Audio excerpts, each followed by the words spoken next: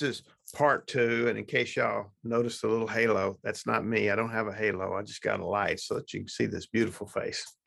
So my name is Tex. I'm getting into this second part of some little videos that I put in that link to the larger drama triangle, which I talk about Cartman's drama triangle in another video. But these are little tidbits that go along with that and help. And it also answers questions when people, want to know certain things. How do they pertain, to me? How can I do to change this or fix this or change this or whatever? So, in my own little country way, I try to explain things so that, it helps you figure out what you're doing so that you can decide whether or not to change the behavior or do something different. So in this case, the last video I did was the three reasons why people might get taken advantage of: need, greed, and they're too damn smart. Now, the other thing that I would like to explain is what I call predator instinct, the ne'er-do-wells, the nefarious plots. They're planning to take advantage of you or do something to you.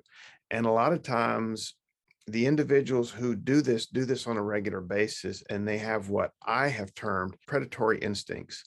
They can hone in on somebody who is likely to be an easier target. What do I mean by that? Talking about this idea that people who have they suffer from psychopathy, people who are on the extreme edge of the antisocial personality disorder, call them sociopaths or psychopaths, personality disorder. These are the people who will take advantage of other people, have no empathy for other people. That having no empathy doesn't mean they can't read you. In fact, those individuals are extremely well at reading you. Some people are very, very good at reading you for different reasons.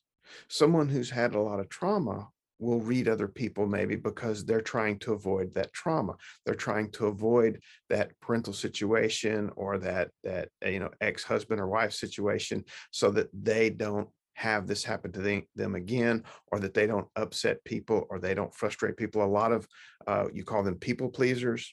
They're looking not to upset anybody.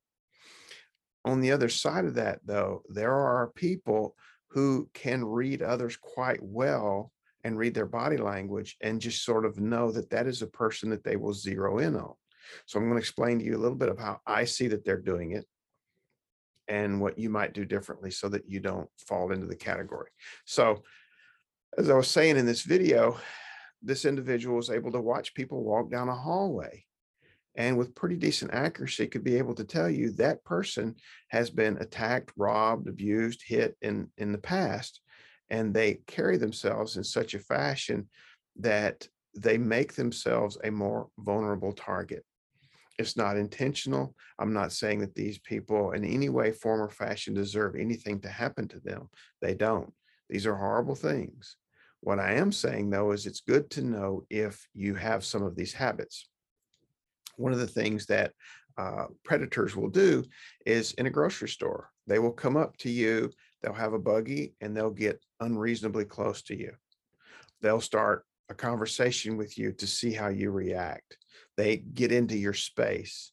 Other individuals, you'll notice that when they talk to you, they like to lean in. They like to get close to your spot. And if you're not welcoming them into your bubble, that's a violation of your space. Some people may even put their hands on your shoulder. They may do these things to you. And what they're doing is they're testing the ground to see how close you will let them get and whether you'll do anything about it.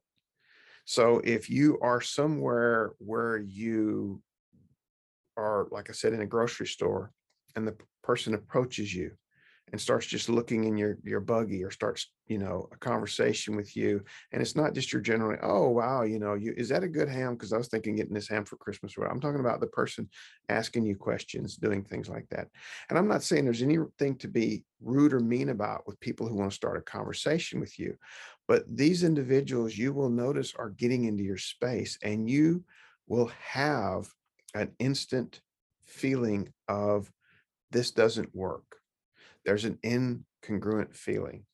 And what this incongruent feeling is the person's speech and mannerisms don't quite match with the vibe you're getting off of that person. And you need to listen to those instincts. When your instinct is to back away, move away from a person, odds are there may be a reason for it.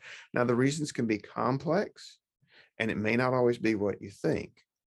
But in the case of those that have predatory instincts, they just naturally tend to hone in. And I call it that because if you watch videos of creatures in the wild, a whole pride of lions will be able to pick out the target they're going to get because that is the one that, maybe it's lame, maybe it's moving slower than the rest, maybe it's getting separated from the herd, and they see it as an easy target.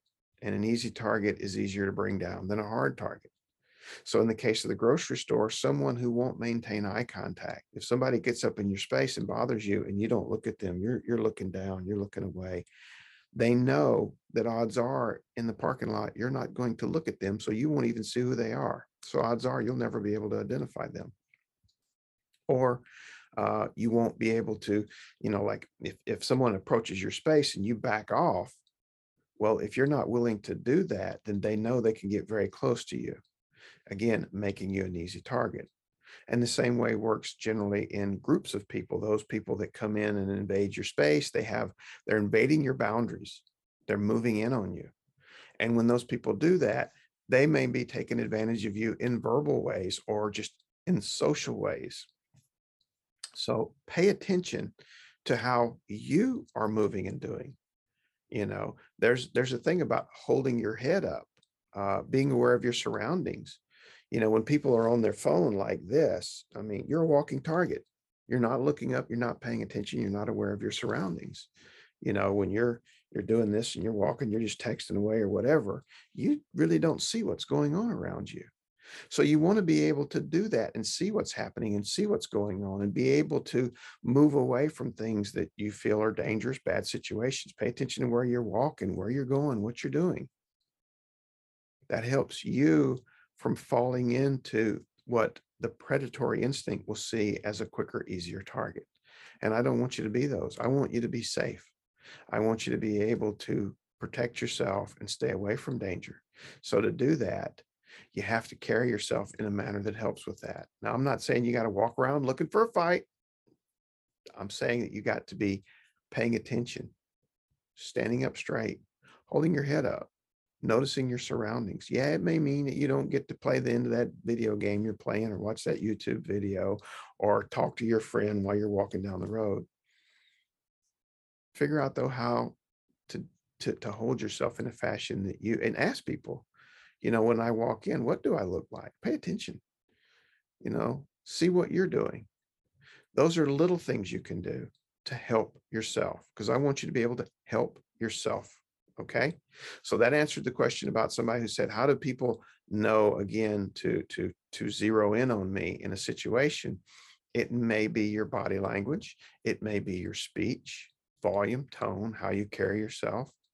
It's a lot of things that people look for in somebody that they're going to, and again, back to the drama triangle, someone who's a persecutor who's going to come in and mess with you, or someone who's a rescuer is going to come in and try to help you, fix you, do things to you. So again, staying out of that bottom helpless mode and don't play in that drama triangle. Be a problem solver, find your way out of it. So I hope that explains a little bit about the predatory instinct, which is another part of the little Texas quickies that I'm bringing you today. Okay. So you have a good day and I'll talk to you later. All right.